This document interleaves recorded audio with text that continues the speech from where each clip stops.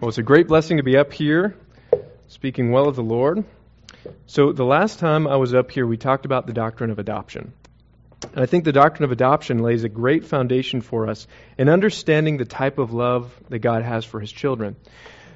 Particularly, I wanted to emphasize how the love that He has is not based on merit in and of ourselves. It's not that we've achieved a certain thing that's made us worthy of His adoption, but rather the act of spiritual adoption emphasizes the great love, the tremendous attributes in God rather than our desirability, right? So where we left off last time I was up here is talking about what it means to be adopted into the family of God. What are some of the rights and responsibilities given to us as children of God? And so this morning, I want to follow that through and see what the Bible has to say about that. Because the Bible, I believe, lays a blueprint for us as children of God. We all want to know what the will of God for us is, right? What does God want us to be doing? And so Scripture talks about the will of God in two main ways. We have the secret will of God, which is effectively knowing the future. What is it that God is doing in circumstances and events to bring about the history of salvation throughout all time? That's a wonderful thing, but something we can't know until after we've seen it. In retrospect, we can look to see some of what God was doing, but until we're in eternity, we won't see all that God's doing. But in His Word, He's given us another type of will of God, which is the revealed will of God. And this is His desire. This is what God has called us as His children to do and to be. And we want to be clear on what God has called us to be as His children. And thankfully, we've got some great passages of Scripture we're going to be spending time in this morning. But to start, let's go ahead and pray and ask the Lord to bless this time. Heavenly Father, we thank You that You are present with us, Lord. We thank You that You have not left us to try and determine a path on our own, with our own intellect, with our own reason, or with our own feelings, Lord, but instead You've given us Your Word. You've spoken to us through the prophets and through Your apostles, Lord, so that we might understand the heart that You have for us and what You have called us to do. So I pray, Lord, that You'd give us eyes to see and ears to hear, that You would bring conviction, that You'd bring challenging, but that You would also bring encouragement and the grace to follow in obedience with joy. Thank You, Lord, for all that You've done and all that You're doing, and bless this time. Amen. To start with, let's turn over to Matthew 28. We're looking here at the Great Commission, and one of Jesus' first demonstrations of what He would like us to do as children of God in the New Covenant.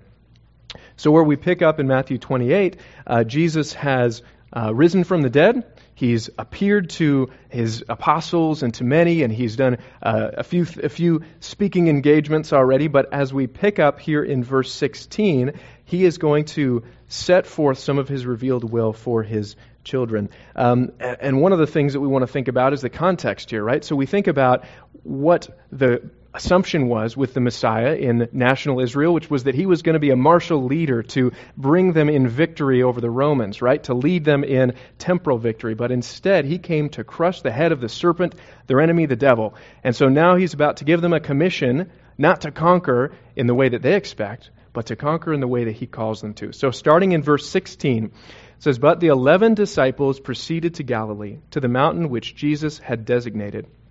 When they saw Him, they worshipped Him, but some were doubtful. And Jesus came up and spoke to them, saying, 'All authority has been given to Me in heaven and on earth. Go, therefore, make disciples of all the nations, baptizing them in the name of the Father and the Son and the Holy Spirit, teaching them to observe all that I commanded you. And lo, I am with you always, even to the end of the age.'"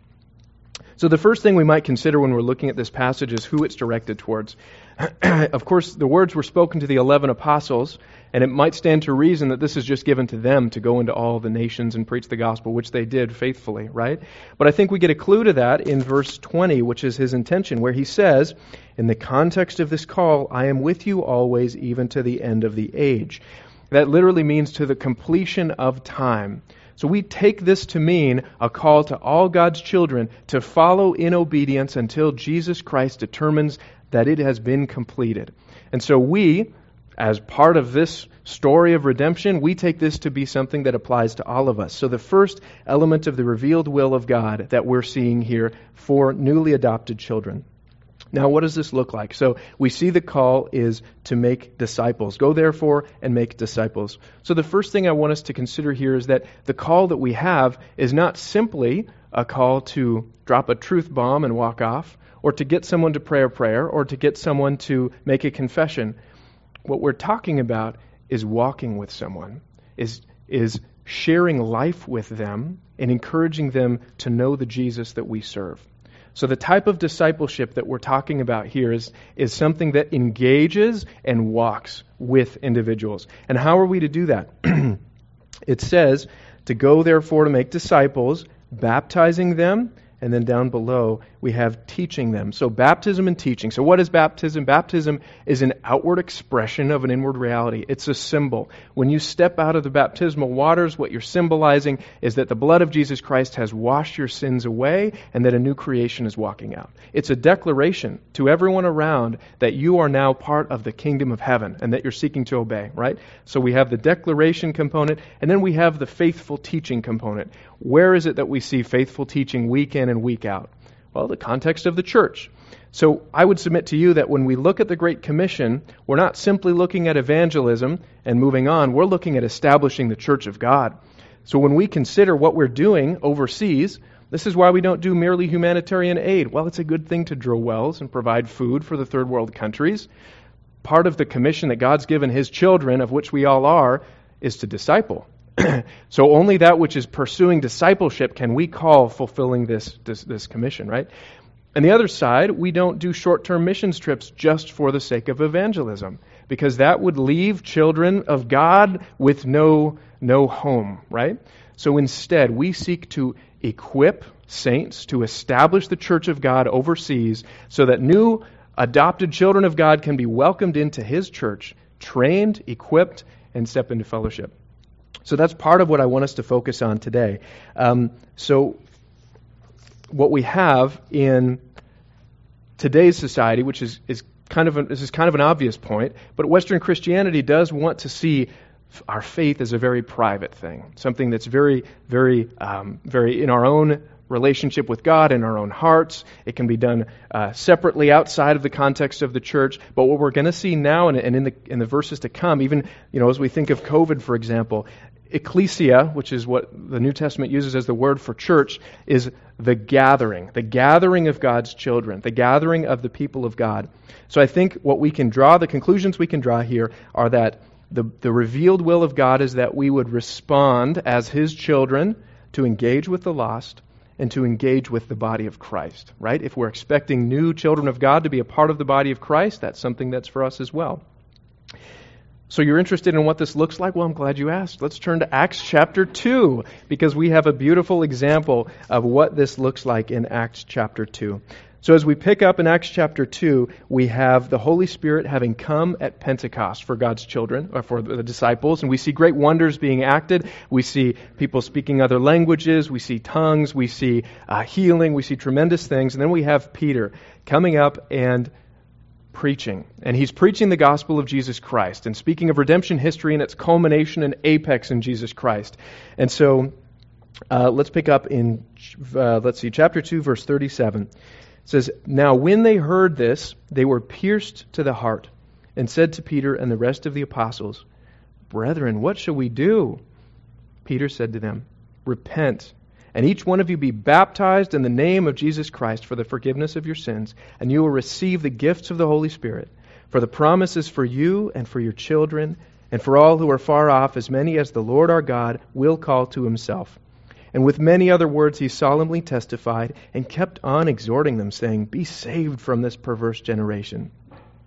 So then those who had received His word were baptized, and that day there were added about 3,000 souls. They were continually devoting themselves to the apostles' teaching and to the fellowship and the breaking of bread and to prayer. Everyone kept feeling a sense of awe, and many wonders and signs were taking place throughout the apostles. And all those who had believed were together and had all things in common. And they began selling property and possessions and were sharing them with all, as anyone might have need. Day by day, continuing with one mind in the temple and breaking bread from house to house, they were taking their meals together with gladness and sincerity of heart, praising God and having favor with all people. And the Lord was adding to their number day by day those who were being saved. So Peter's exhortation includes that they would repent and that they would be baptized. And then we see later on that they are to continue in teaching. And we see something else unique here. We see that they kept number of those who were being saved. So I think this helps us to understand what we think about the context of church. That it's not simply a place that you might go and generally be accepted or come in and out, that kind of thing, but instead that each member was known. They were identified in the body of Christ, and they were present, and everybody knew that they were a Christian, right? So we're beginning to get a little bit of a picture of what we're called to in the context of church, that becoming a Christian and becoming a member of a church, one of a number, is an important component. And then what happened? They devoted themselves to the apostles' teachings, they shared meals together, they fellowshiped together, they prayed together, and they shared life together. They lived as a local expression of the body of Christ, or a church, right? So what do we take away? The revealed will of God is that followers of Christ would be about the business of the church. This is the normal way of things. Faithful preaching week in and week out, fellowship of the saints, is an important component as we see this. So as we consider sharing the gospel, we're not looking to win an argument or to make someone have a confession, but rather we are trying to show them patience and love like Jesus showed us so that we can welcome them into the fellowship that we have in the body of Christ. So we've established that missions and outreach lead to disciple making in the context of church, and that church should be a part of the body of Christ, a part of each individual member who's adopted into the family of God. But I think there's more to it than just being present in the church, more to it than just having these components. There's another component that's important for us. And to look at this, I'd like us to go to Nehemiah chapter 9.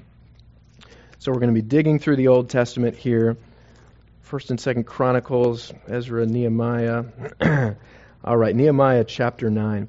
So where we find ourselves in the book of Nehemiah, Nehemiah is a cupbearer to King Artaxerxes after the Babylonian exile. So the children of Israel are spread abroad, the wall of Jerusalem has been destroyed, and the nation is not as it once was. And so Nehemiah receives a communication, he receives an update about his people and about the status of the wall, and he is deeply grieved at the state of his people. And so the king, who evidently he had a real great relationship with, asks if he can help. So the king, gives him an opportunity to ask for something. And so Nehemiah says, I'd like to restore the wall of Jerusalem. And so the king writes him a blank check to do basically what he needs to do to make that happen. So, of course, there's various challenges, but Nehemiah is able to unite the people, to build the wall. And after the wall is completed, the Lord puts it on his heart to gather everyone together. And they start by looking at their genealogies, looking at the faithfulness of God from generation to generation to generation, and then they read the book of the law. And as they read the book of the law, they have the Levites go among the people to share the spirit of what's being said, to help them to understand what's being said. And the Lord works. They begin to see their faithlessness, and they see the faithfulness of God demonstrated over and over again. And they're astounded by the covenant keeping of love of God, and they remember His faithfulness. So let's read in 9:36, I think is where we're starting. So in Nehemiah chapter 9, starting in verse 36, Behold, we are slaves today, and as to the land which you gave to our fathers to eat its fruit and its bounty, behold, we are slaves in it. Its abundant produce is the king's, whom you have set over us because of our sins. They also rule over our bodies and over our cattle as they please, so we are in great distress.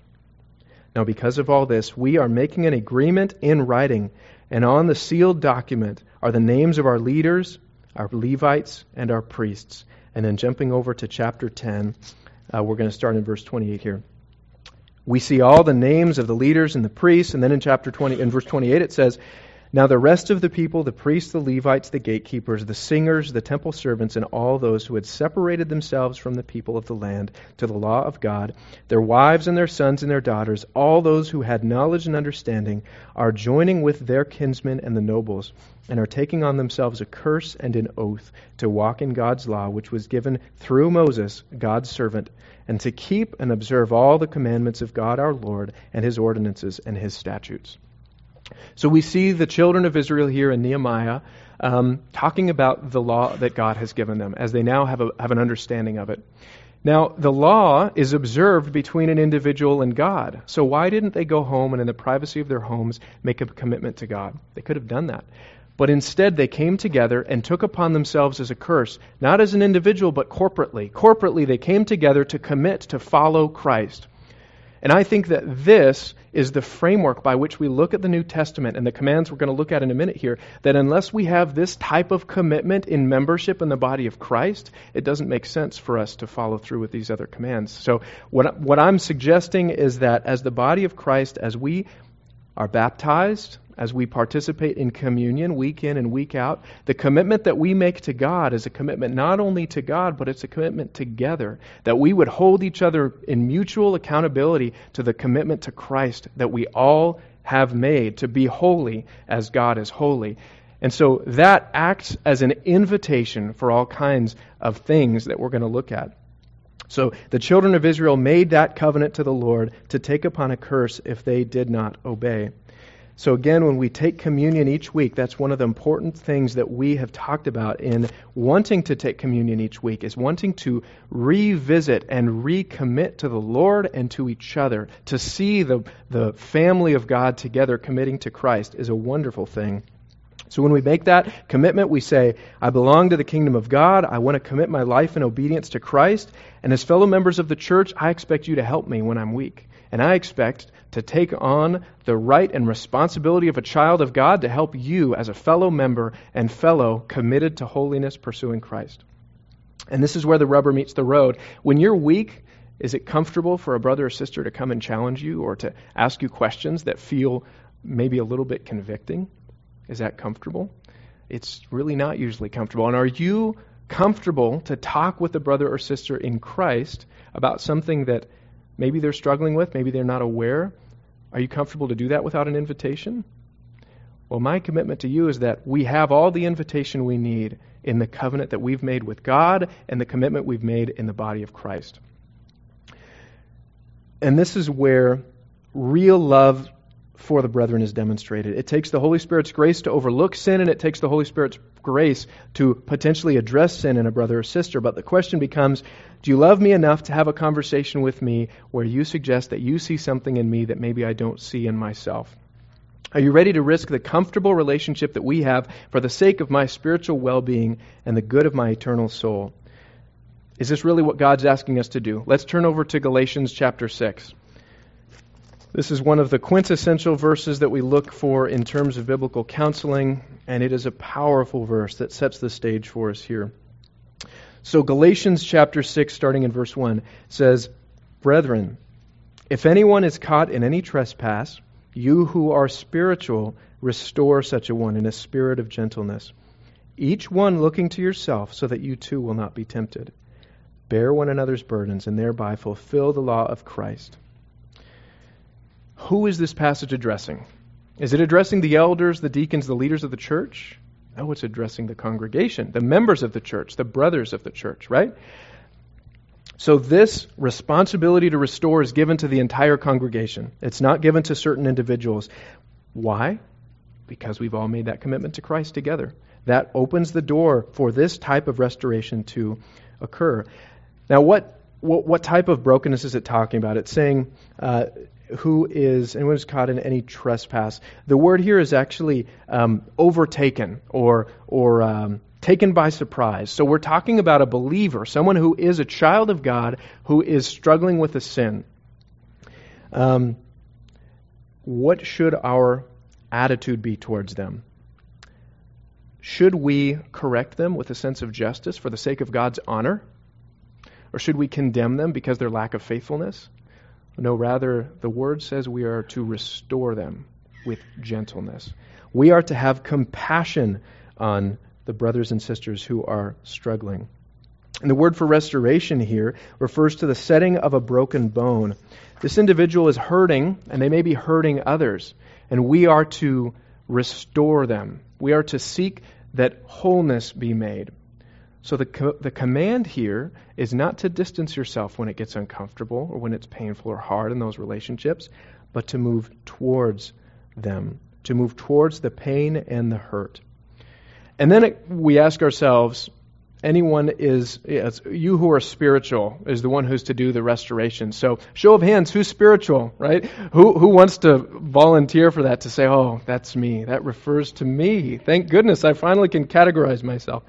No, this is where I think this is such a refreshing passage. So we look at chapter 5 in Galatians. Paul has just finished saying that the one who is spiritual is putting to death the deeds of the flesh, right? And then he goes on to say, what is the fruit of the Spirit? What do we expect to see in the individual who is spiritual? Love, joy, peace, patience, kindness, goodness, faithfulness, gentleness, self-control. We've got all that, right? The good news is, the refreshing news here is that none of that's from you. All of that is from God. Your qualification to restore a brother or sister in Christ doesn't come from you. It comes from the Holy Spirit of God at work in you.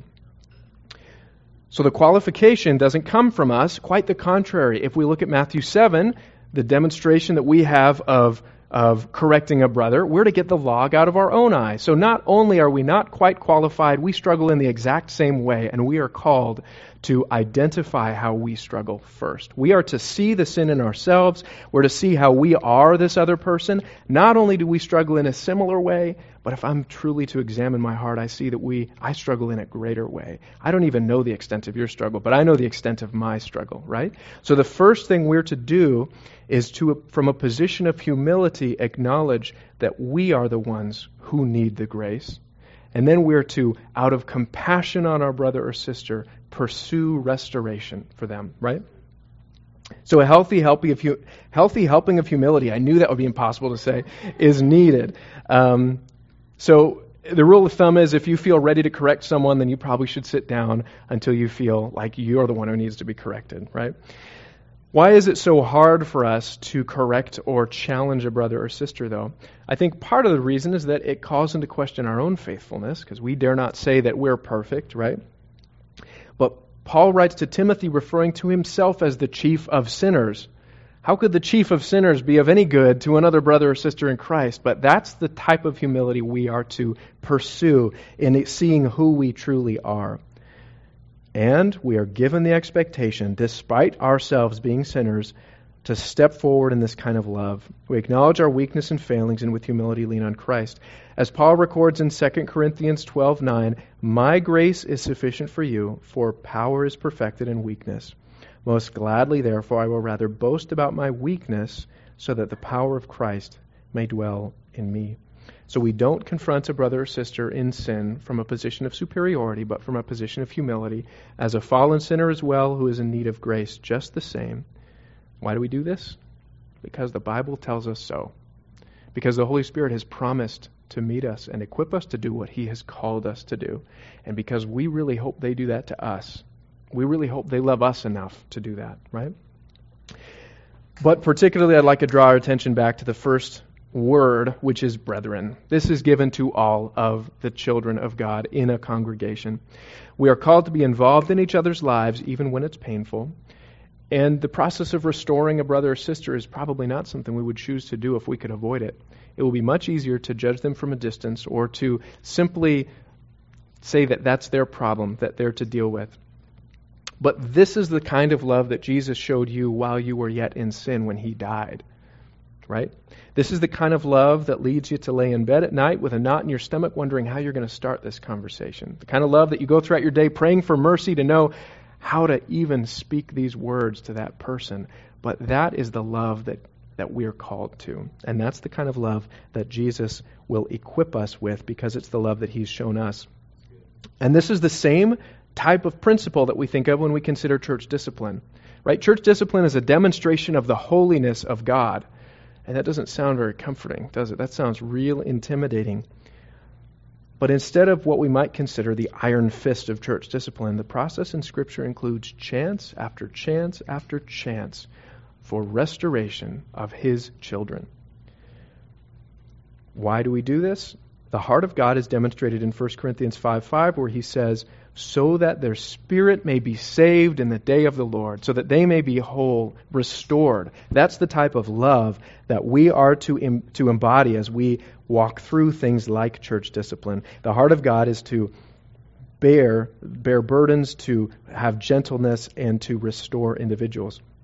But the task of church discipline is undertaken by an individual who loves a brother or sister in Christ too much to let them throw away their eternal soul for trifles in this age. That is the call of God and the type of love that we are to have. As Charles Spurgeon said, if sinners be damned, at least let them leap to hell over our dead bodies. And if they perish, let them perish with our arms wrapped about their knees, imploring them to stay. If hell must be filled, let it be filled with the teeth of our exertions, and let no one go unwarned and unprayed for. A right understanding of church discipline is an incredible means of grace and a comfort to us as children of the Most High God.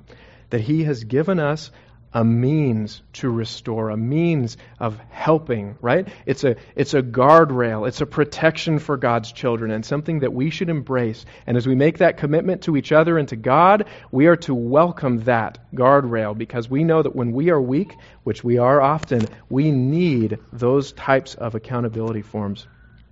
And the comfort that God has given us in Matthew 18:20 says, where two or three have gathered in my name, I am there in their midst. We see that used all over the place, but the context is church discipline. The heart-wrenching, gut-wrenching, painful situations that God calls us to enter into out of a heart of love, God has promised a special grace for those individuals. God will be with them, will provide for them in unique ways, because He's called us to do this, and He won't fail to give us what we need through it. Does this mean that we expect, as the body of Christ, to do these things perfectly, whether it's restoration, whether it's church discipline? Absolutely not. We will step on toes, people will take offense, and we'll do it incorrectly because we are broken individuals. But because this is given to us by God, He has not left us alone.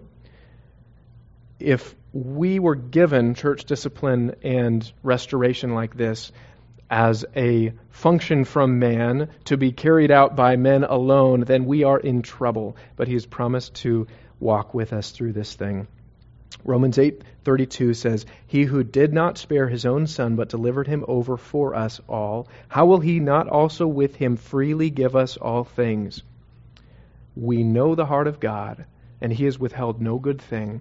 Church discipline and restoration is a good thing that we are to be thankful for.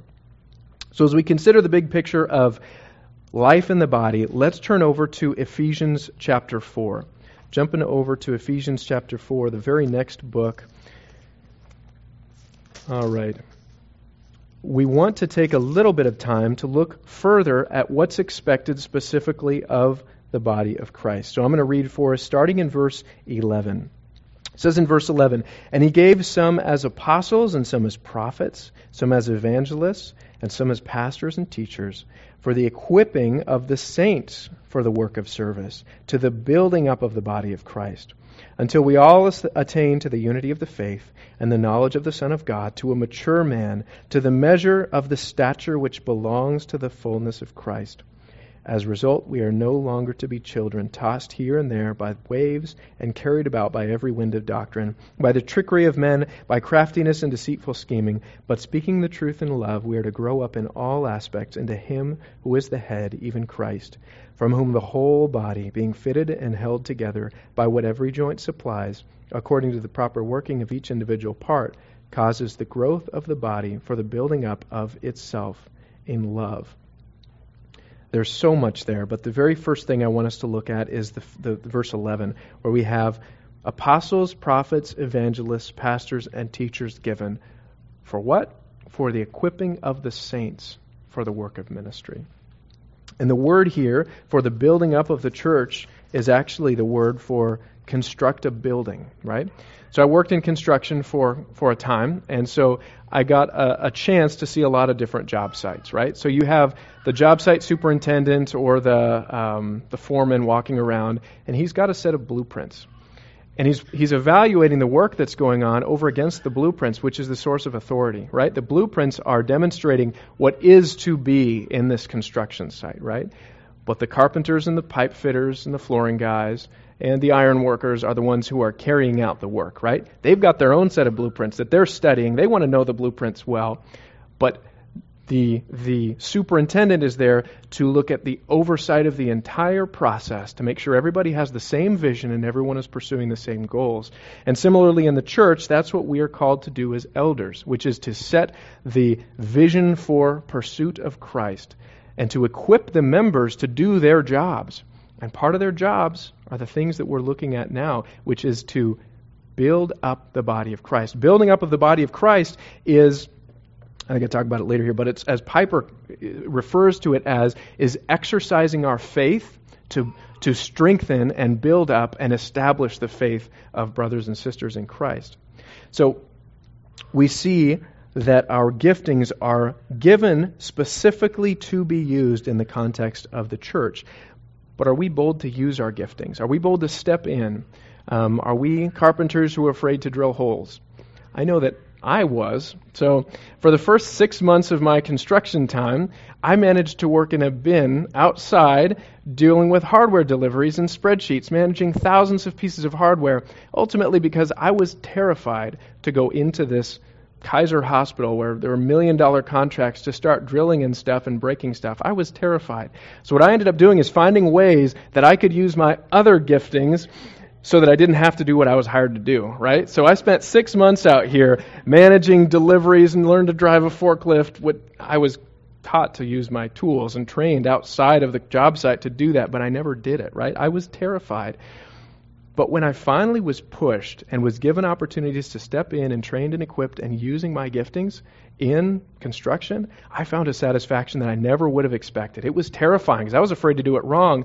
But as I participated with this team in using my tools, putting on my tool belts, and getting into it, the Lord blessed me abundantly. Similarly, in the body of Christ, when I was nominated for eldership, Earl asked me shortly after if I wanted to teach some Sunday. And I was flabbergasted. One doesn't go from not teaching on Sunday to teaching on Sunday. That's a terrifying thing. Are you kidding me? But that's an incorrect understanding of how the Lord works through the body of Christ. The Lord equips the saints for the service of ministry, and we are to look for opportunities to use the giftings that He's given us that we may or may not even be aware of. But it should be a normal thing in the body of Christ to welcome others into opportunities to exercise their giftings. Why? So that the whole church may be built up, so that every joint would be equipped with the Holy Spirit of God to support the other joints. That's the picture that we have in Ephesians 4. So being engaged in the ministry is something that we are all called to do, but it can be scary to do that job. I lived in the bin for quite a while. But Romans 8:28 says, "But the Lord has promised to work all things together for the good of those who love Him, who have been called according to His purpose." His purpose for us as the body of Christ is to support one another and to be engaged, to go towards the hurt and the discomfort and the pain of relationships, and to be used, not of ourselves, but of the Holy Spirit who works through us. This promise was given to all those who have a job to do. In this verse, the verses we've been reading indicate all the jobs that each of us are called to do. So pull on your tool belts because we're all on the clock here. Let's take a look at 1 Thessalonians chapter 5. I think I read this every time I'm up here because it's such an awesome verse, and I will probably keep reading it, so we'll all memorize it soon. But 1 Thessalonians chapter 5, starting in verse 14. "We urge you, brethren, admonish the unruly, encourage the faint-hearted, help the weak, be patient with everyone. See that no one repays another with evil for evil, but always seek after that which is good for one another and for all people. Rejoice always, pray without ceasing, and in everything give thanks, for this is the will of God for you in Christ Jesus. Do not quench the Spirit, do not despise prophetic utterances, but examine everything carefully. Hold fast to that which is good, abstain from every form of evil." So again, who is this exhortation given to? we request of you, brethren. This is given to the whole congregation. You don't even have to be spiritual to do this. No, I'm kidding. We read all of Scripture together, and we take this similarly to the other passage we looked at as the qualification for other children of God looking to Jesus Christ for strength. So another element which I know I've brought out before is that, we urge you, brethren, admonish the unruly, encourage the faint-hearted. We have to know who's unruly, who's faint-hearted, and who's weak. And we can't know that unless we're involved in their lives. We can't know how to respond to believers who are hurting if we don't know what's going on. It's not a one-size-fits-all. We are called to the type of discipleship that we saw in the Great Commission that walks with others in the body of Christ, closely sharing life together. So it's important that we take that into consideration. Let's quickly jump over to Romans chapter 12. Romans chapter 12. And we're going to be starting in verse 3.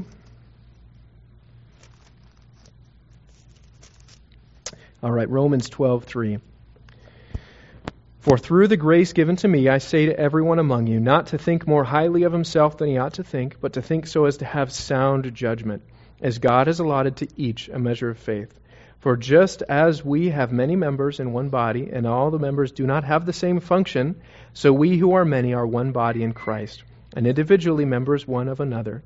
Since we have gifts that differ according to the grace given to us, each of us is to exercise them accordingly.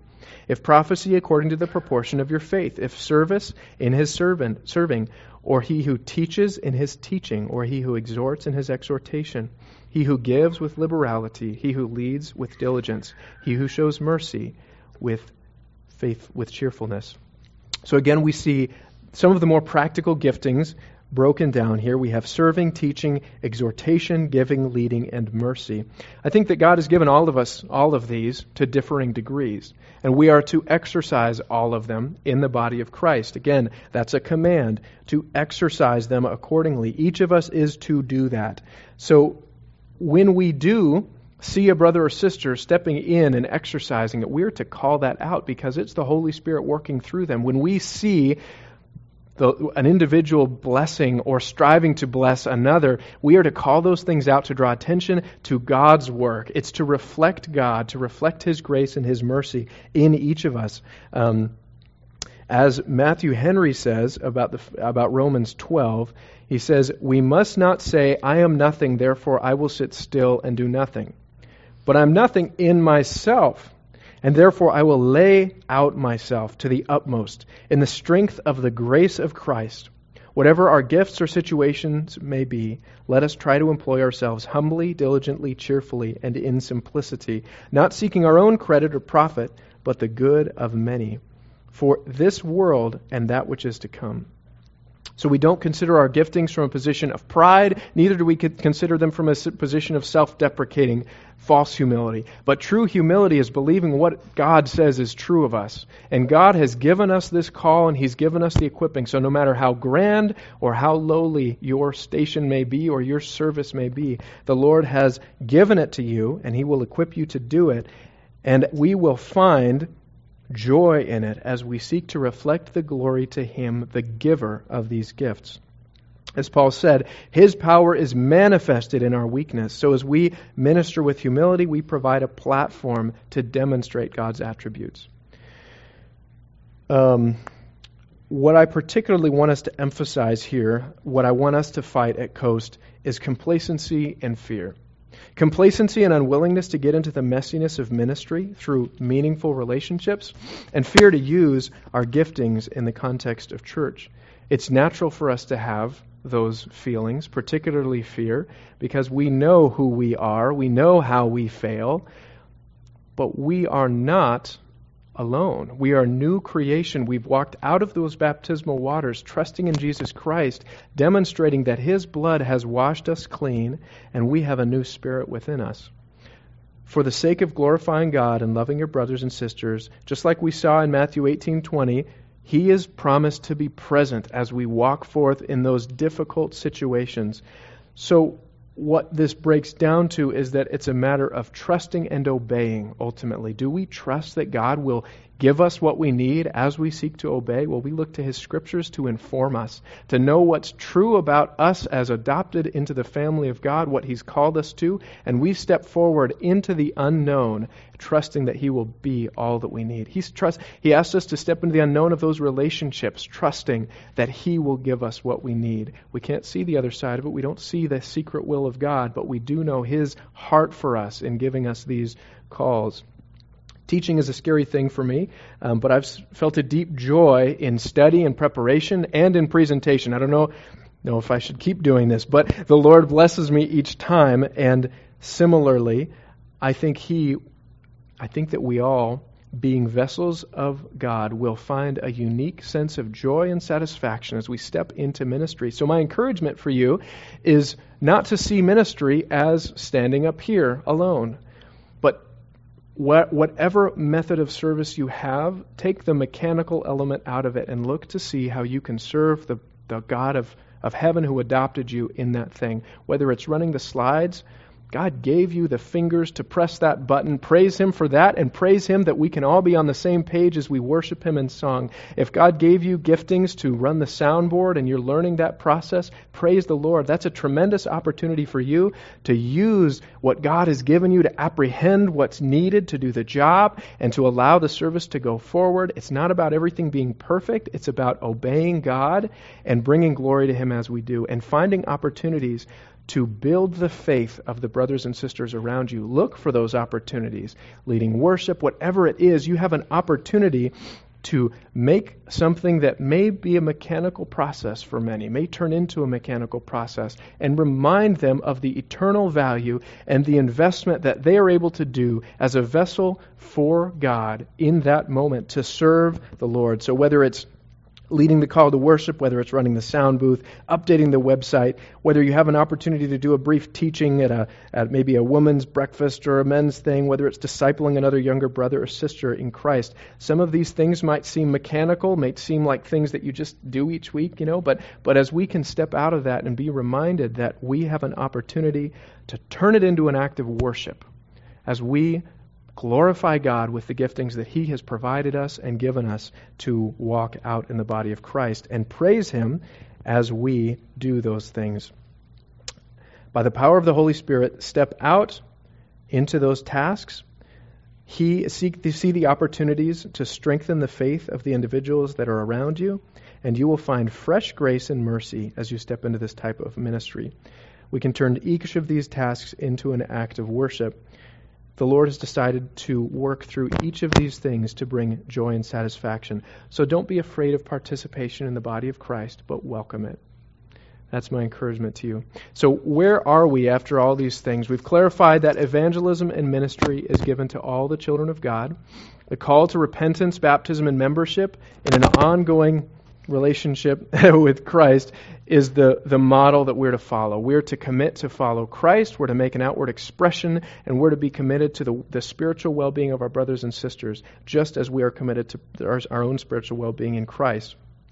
So formal membership is a biblical thing. Believers covenanting together for mutual accountability in the pursuit of Christ is a normal thing. Committing to the good of our brothers and sisters means engaging with them even when, and especially when, it's hard and it hurts and it's difficult. So when we see that, are to put on a heart of humility when our brother or sister reaches out to us. And we should recognize, hoping all things, that they're seeking to love us profoundly. And praise the Lord that you have a brother or sister seeking to love you like that. Having been adopted into the family of God, we share in the family business. So we're to be good stewards of the gifts that God has provided. So we're to be using and growing our giftings in the body. And that's a blessing from God that we can participate in, and we should practice seeing those things in ourselves and others and reflecting the glory to God. So this includes involvement in and development of the body. So that's the type of ministry we're to look for, developing the body in whatever ways we can. And this is why we have our sharing time each Sunday, and that's why it's so important. We have opportunities to share what God's doing in our hearts and our lives, to ask for prayer, but to be a part of something bigger than ourselves. This is why we have fellowship time after church so you can get to know the believers around you, so that you can know if they're maybe they're unruly. No, maybe they're weak. Maybe they need help. How do you need to minister to these people? You can't do that if you're not present.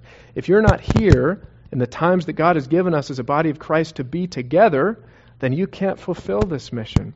That's why we have small groups. Small groups are an opportunity for us to be invested together in a very personal way so that we might know and bear the burdens of our brothers and sisters in Christ. We can't exercise our giftings. We can't have giftings exercised towards us if we don't look for opportunities to be engaged with other brothers and sisters. Those are things that God has given us and that we see in Acts chapter 2 that are right for the body of Christ to be engaged in. There are seasons where we can't, of course, but we are to, as much as possible, seek opportunities to use the giftings that God has given us because we are joints in the body of Christ. We can't pretend that we're not part of this thing. We are if we are followers of Christ, and we are to use the function that God's given us, even if we're just a big toe. There's a lot of balance that comes from the big toe. It's important. This is why participation in prayer meetings is so important, so that we can come before the Lord together, seeking Him together, acknowledging our neediness. And this is why worship nights are so important, that we might strengthen the faith of the brethren. So my encouragement to each of us today is that we lean into God's blueprint for yourself as a child of God and engage in the lives of the brothers and sisters in Christ around you. So let's let Paul do our closing here in a better way than I ever could in Philippians chapter 2. So turn, if you will, to Philippians chapter 2, as I just caused devastation. Philippians chapter 2 in verse 1.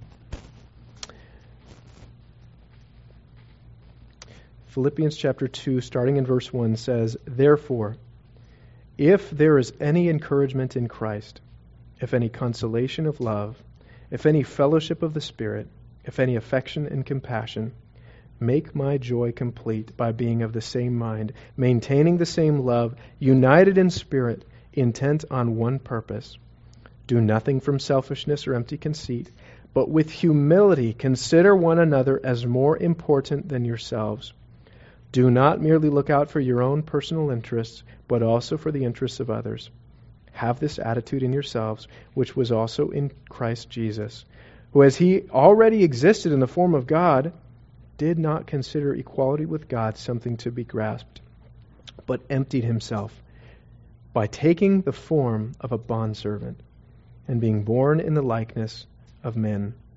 And being found in appearance as a man, He humbled Himself by becoming obedient to the point of death, death on a cross.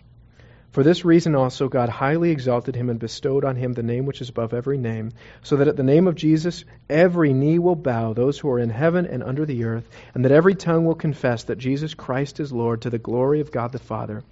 So then, my beloved, just as you have always obeyed, not only in my presence only, but now much more in my absence, work out your salvation with fear and trembling, for it is God who is at work in you, both to desire and to work for His good pleasure."